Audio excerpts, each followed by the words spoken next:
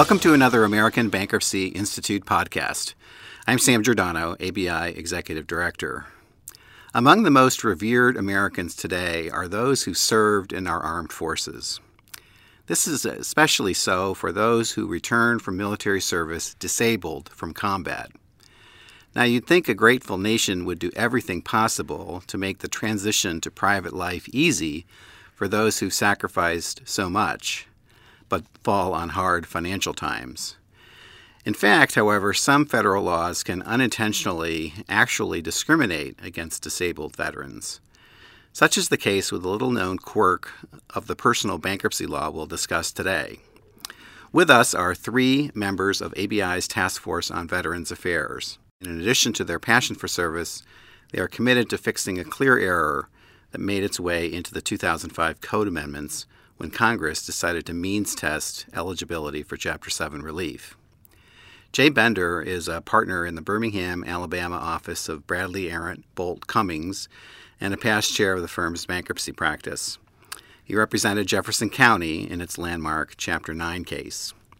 A fellow in the American College of Bankruptcy, he earned an undergraduate degree with honors from Duke and a law degree with honors from the University of North Carolina.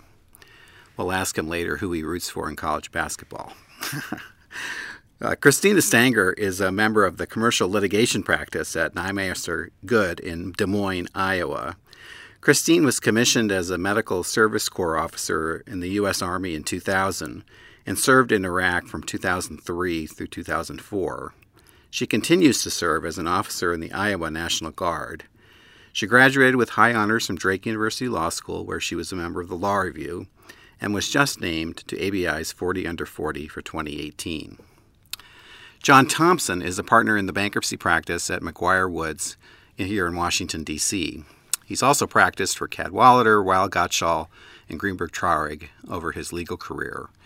John spent nearly 7 years as a captain in the U.S. Army as a decorated aviation officer after college, before earning a law degree with honors from American University, where he also earned a master's in international relations. So welcome to you all. Thanks for your service to our nation, and also thanks for your service on the task force and for joining us on ABI Podcasts. Thank you. You bet. So first, if I can get maybe Christina to explain the problem here. How does the Bankruptcy Code, as currently written, discriminating against disabled veterans? So, Sam, you wouldn't think that in our days, as you just reported, that where serving our country is an honored profession, that we would have a structural discriminatory treatment of our military and disabled veteran community in our own bankruptcy code. And yet, we certainly do have a problem here. What we think is an unintended consequence of the revisions from 2005. But what we have is that in the definitions section of the code, 101-10A, actually mandates that this veteran disability benefits would be included in the calculation of income as veterans seek to trigger the rights and protections of the bankruptcy code. Honestly, as a creditor's rights attorney, when I heard this, I was even outraged. So here we are seeking to achieve some parity between the treatment of our disabled veterans and other disabled members of our country in rectifying these definitional issues. We'll tell you a little bit more about what we mean with that as we go into the podcast here. So explain that further. So the disparity is the treatment between medical disability benefits and other benefits to disabled Americans under the Disability Act or the Social Security provisions. Is that what we're talking about here? That's exactly right, Sam. So what you have in the definition section under 101-10A, and through the process in 2005, what we had is a narrowing, right, of the bankruptcy code and its application, and in trying to reel in some of the discretion that judges were using in calculating what sort of income went into the means test. And in that process, there were 3 exemptions included. And one of those, as far as relevant to today's discussion, was the exemption for Social Security disability income. That sort of income for the everyday disabled citizen is not included in the calculation, whereas a disabled veteran's disability benefits, which comes from the government as well, just through the Veterans Administration, is included in the income calculation. And so what you end up with is you may have two individuals, for example. You may have Jay Bender here, who's a non-veteran, who's receiving Social Security disability income from gout. And at the same time, you have Christina Stanger here, who's a disabled veteran receiving disability income because she has an injury she sustained from an improvised explosive device. Jay would be able to exempt his disability income as he seeks bankruptcy protection. However, because of the revisions in 2005, Christina, the disabled veteran, would not be able to exempt those disability payments because they are not specifically listed as an exemption. And so what we have found since 2005 is that courts have been hamstrung into actually forcing those veterans to use and include those disability payments as income as they seek bankruptcy protection and try to reset some of these financial hardships that they may be facing. Is it possible that that Congress intended the definition of current monthly income to operate in a way that treats disabled vets worse than others who are disabled? No, Sam, this is John. I really don't think so. There was obviously a public policy intent on the part of Congress to exempt certain income from being calculated for the means test, and they thought that Social Security disability income was a category that should have been qualified as being exempt. We can't imagine that there was an intent here on the part of Congress to take some of our most honorable citizens who have served their country in uniform and happen to have become disabled as a part of or as a consequence of that service, to have their income included.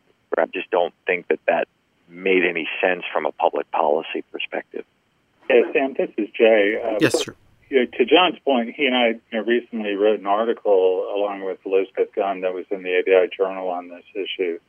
And in preparing that, we looked and tried to see if there's anything in the legislative history of BAPSIPA that really addressed why there were these three specific exclusions that were made, but no similar exclusion for VA disability benefits. And we couldn't find anything. The history on that point was very scant. And it's hard to think that this was intentional. When you think about the exclusions for Social Security disability benefits, for compensation for victims of war crimes, and for compensation for victims of international terrorism, you would think clearly that veterans who were disabled in combat, perhaps as a result of war crimes or as a result of terrorism, that their VA disability benefits would have been excluded. But they weren't, and we clearly think that was an oversight. What about the role of judges here? I mean, traditionally, judges have had discretion in terms of defining key terms that may be ambiguous. Do they have any equitable power in their discretion to fix what seems to be a clear error? Are there any court decisions that we can point to? Hey, Sam, this is Jay again. Unfortunately not. They used to. They used to have a good bit of discretion before BAPSIPA was enacted.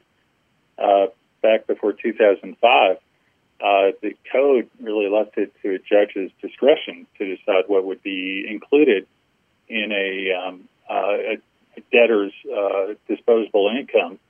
And income would not be considered disposable if that income was reasonably necessary for the support of the debtor and his or her dependents.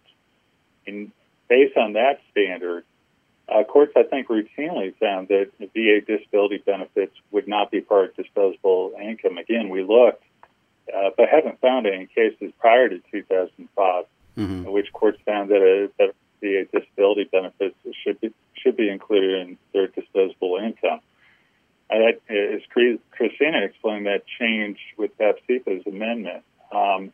Since then, 5 courts have addressed this issue, and all of them have ruled correctly, unfortunately, based on how the code is currently drafted, against the veterans.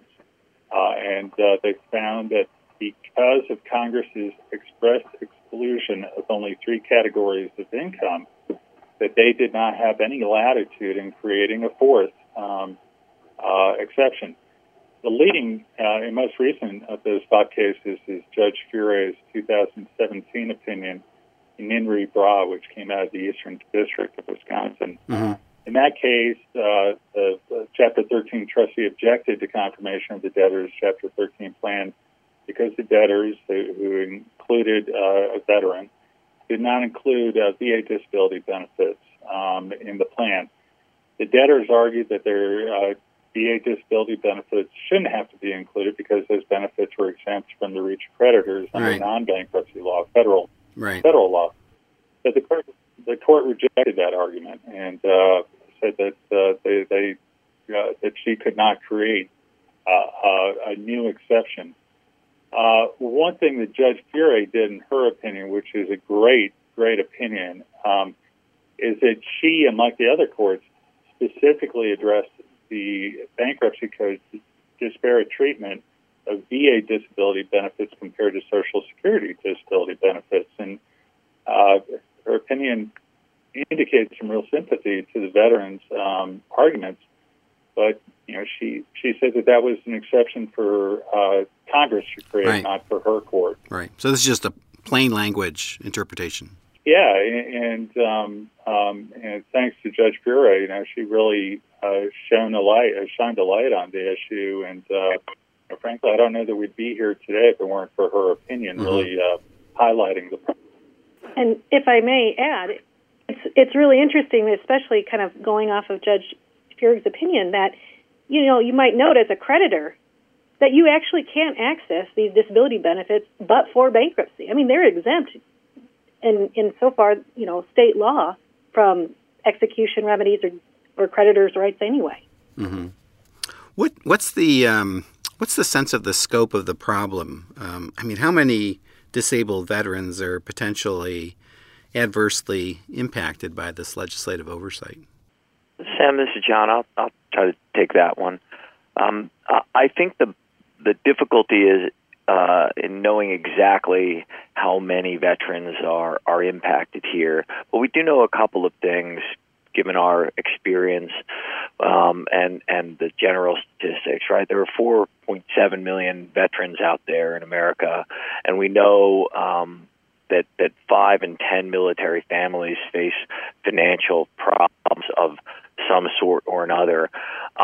So while it's difficult to know exactly how many are impacted, I think we feel very certain that the number of potentially impacted veterans and military service members, for that matter, is pretty substantial. I'll say this too. As a former commander in the Army and a leader of soldiers, I personally know all too well that 5 in 10 military families facing financial problems. Now, that's a real statistic, right? I mean, when we see terrific soldiers in uniform, we know that dynamic doesn't change after they leave military service. So it certainly would be representative of the veterans demographic. But we know that a number of things happen when financial problems strike, right? That it causes difficulty in the home. It's extraordinarily debilitating to morale, and sometimes can impact their capability for obtaining security clearances. And many of these people continue to serve in capacities after they leave the service as veterans in jobs that require some kind of security clearance. We know it affects them as commanders in uniform, and I'm altogether certain that it affects them afterwards. I know, Christina, you probably have your own war stories to talk about families and their dependents as a result of financial distress while in service. But I wonder if you had any thoughts. Yes, I think you really nailed it here, John, because not only does it impact security clearances and the morale and readiness of a unit to actually do their mission, but even outside of that, if soldiers are thinking about their families and their financial issues, they're not thinking about the safety and concern of the folks to the left and right of them. And then beyond service, right? So in my opportunity to serve with the National Guard, I see a lot of lifelong servants of our military, but also then I see their relationships in the communities. And, these statistics are real as far as the embarrassment of seeking, right? There's still a stigma there that they aren't able to control their financial issues. And these are, outstanding individuals. And there's that pride of service. And so knowing that they may have a financial issue and taking that to their command team or taking that to and asking for help, it's just not, this isn't really that community that's used to doing that. And, maybe there's a stigma or an embarrassment associated with it. So there's all these other ramifications. I mean, suicide is in the forefront of our headlines these days. And, I'm not naive to think, and I don't think our audience is naive to think that certainly financial distress might have a underplay to some of that. And why shouldn't these folks have an opportunity for that fresh start that the rest of our citizens do? As you said, I think, John, this isn't, it's almost like a cancer. It's insidious. It impacts not only their military readiness, but their families, and extends into even their civilian and community relationships. I just want to correct one thing. I think John said that there are 4.7 million veterans, and that's just the number of veterans who are receiving disability benefits, according to recent VA statistics. I think the total veteran population in the U.S. is around 19 million. And when you think about 4.7 million people receiving VA disability benefits who are confronted with the situation where those benefits are exempt outside of bankruptcy, but will come into play and be on the table if they file, we think that the issue is really huge. And again, it's hard to know who is, how do you count the number of people who are deterred from filing? There are no ready statistics on that, but all indications are it's a significant issue. Sorry, John, go ahead. No, thanks, Jay. I did mean to say 4.7 million disabled veterans, but I think, Sam, the whole point to all of the narratives you heard from myself, Christina, and Jay is that while we don't know the number, we're very confident that it is substantial. Right. Right, and so that's some of the issue is when you're when you're talking policy levels and how many of my veterans in my state are impacted. When we start talking with senators, we can give them really good examples of individuals, but the whole policy thought behind this, it's just outrageous for me to tell an individual, it's actually better for you to be outside of bankruptcy because you'll actually be treated worse by our structure and our code. Well, it sounds like from certainly the cases that have been decided, including the one from Wisconsin you mentioned, that there's a relatively straightforward legislative fix.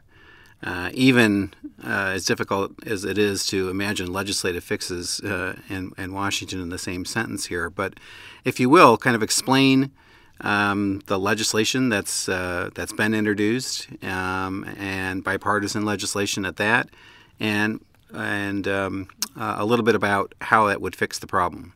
I'll be happy to. The bill has not yet been introduced, but it should be in a matter of weeks. And that bill is called the Honoring American Veterans in Extreme Need Act, or the Haven Act.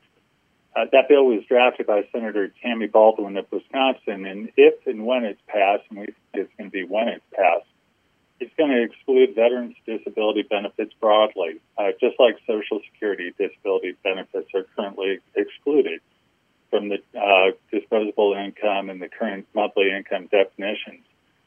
The act, while it hasn't been introduced, it already has really, really good bipartisan support. Senator John Cornyn of Texas, a Republican, has agreed to be the lead co-sponsor of the bill, along with Senator Baldwin, a Democrat. And right now, joining them as additional co-sponsors of the bill are Senator Dianne Feinstein, a Democrat from California, Senator Thom Tillis, a Republican out of North Carolina, Senator Patrick Leahy, a Democrat out of Vermont, Senator Joni Ernst, a Republican out of Christina Stanger's home state of Iowa, and Senator Doug Jones, a Democrat out of my home state of Alabama.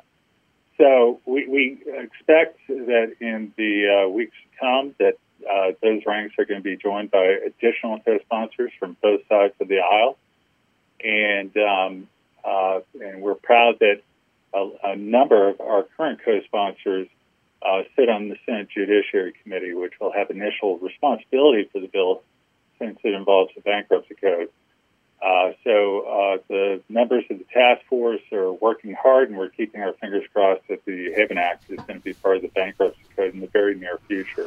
What can those who are listening to this podcast do to help turn the Haven Act into law? I think you can help us as practitioners out there if you've come in contact with clients or individuals facing this particular dilemma. Come and tell us your stories. Obviously, if those individuals are willing to, although it's difficult for them in many or most cases to come forward with their individual stories, we'd love to bring them to their representatives in Congress, but as good, I think, would be to know what those stories are from practitioners on an anecdotal basis, so that we can share them with policymakers and drive this process forward. I think it would also be terrific if individual lawyers were writing their elected representatives, write your congressman, write your senator to help with this. And finally, I think that to the extent that folks have contact with military service organizations or veteran service organizations like the American Legion and others, Iraq and Afghanistan Veterans Association, that those particular organizations will carry that message on and are very effective at doing so, and can be terrific advocates for this cause if we can get them in support of it. And we are already garnering that support, but those stories coming from practitioners out there in the field who are experiencing this firsthand on the part of their clients would be extraordinarily helpful. Yeah, and I want to add to that, John. You highlight that a number of our members may be veterans or may have veterans in their family. Those veteran service organizations and military service organizations, they had been aware of this act, most of them, and they were just waiting kind of for that, the tide to turn. And politically now's the time. We've got some great momentum. As you know, we had help from non-veterans, non-bankruptcy practitioners. In fact, a lot of us give a lot of deference to Holly Petraeus, who stomped around the Hill with us on Monday and Tuesday. I mean, hanging out with some bankruptcy lawyers certainly, maybe wasn't on the top of her list 3 weeks ago. But we were very blessed and fortunate to be able to communicate the reality of the issue.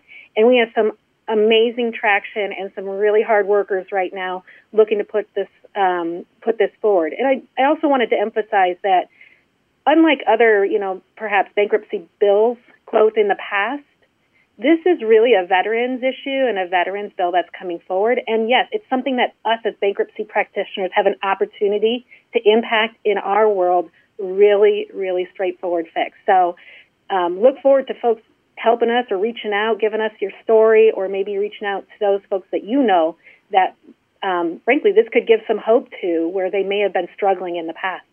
And one other thing I would mention is that when people, when they contact their congressmen or VSOs, considering, including a copy of the article from the ABI in the November edition last year on this issue that John Thompson, Elizabeth Gunn, and I wrote, it's an easy way to give them information, some background, or include the link to this podcast. Right. Will do. Well, thank you all, Christina and John and Jay, for joining me, and best of luck in your efforts to get the Haven Act passed as soon as possible. If I may, Sam, could I just add one thing of personal privilege? Sure. Christina and I and the rest of our whole committee want to thank Jay Bender, our colleague and friend, for really spearheading this effort. He's been a terrific leader, notwithstanding the fact that as he often demurs to the rest of us who had worn uniform, he certainly is in service of all of us who have worn the uniform, and we thank him for his outstanding efforts. I second that motion and would point out, did you see how quickly he threw out that VSO acronym, John? I think we've converted him. I think we have indeed. A point well made. Well, we thank you again, and we also thank our audience for listening. There are more than 200 ABI podcasts on various bankruptcy topics available at our website, abi.org.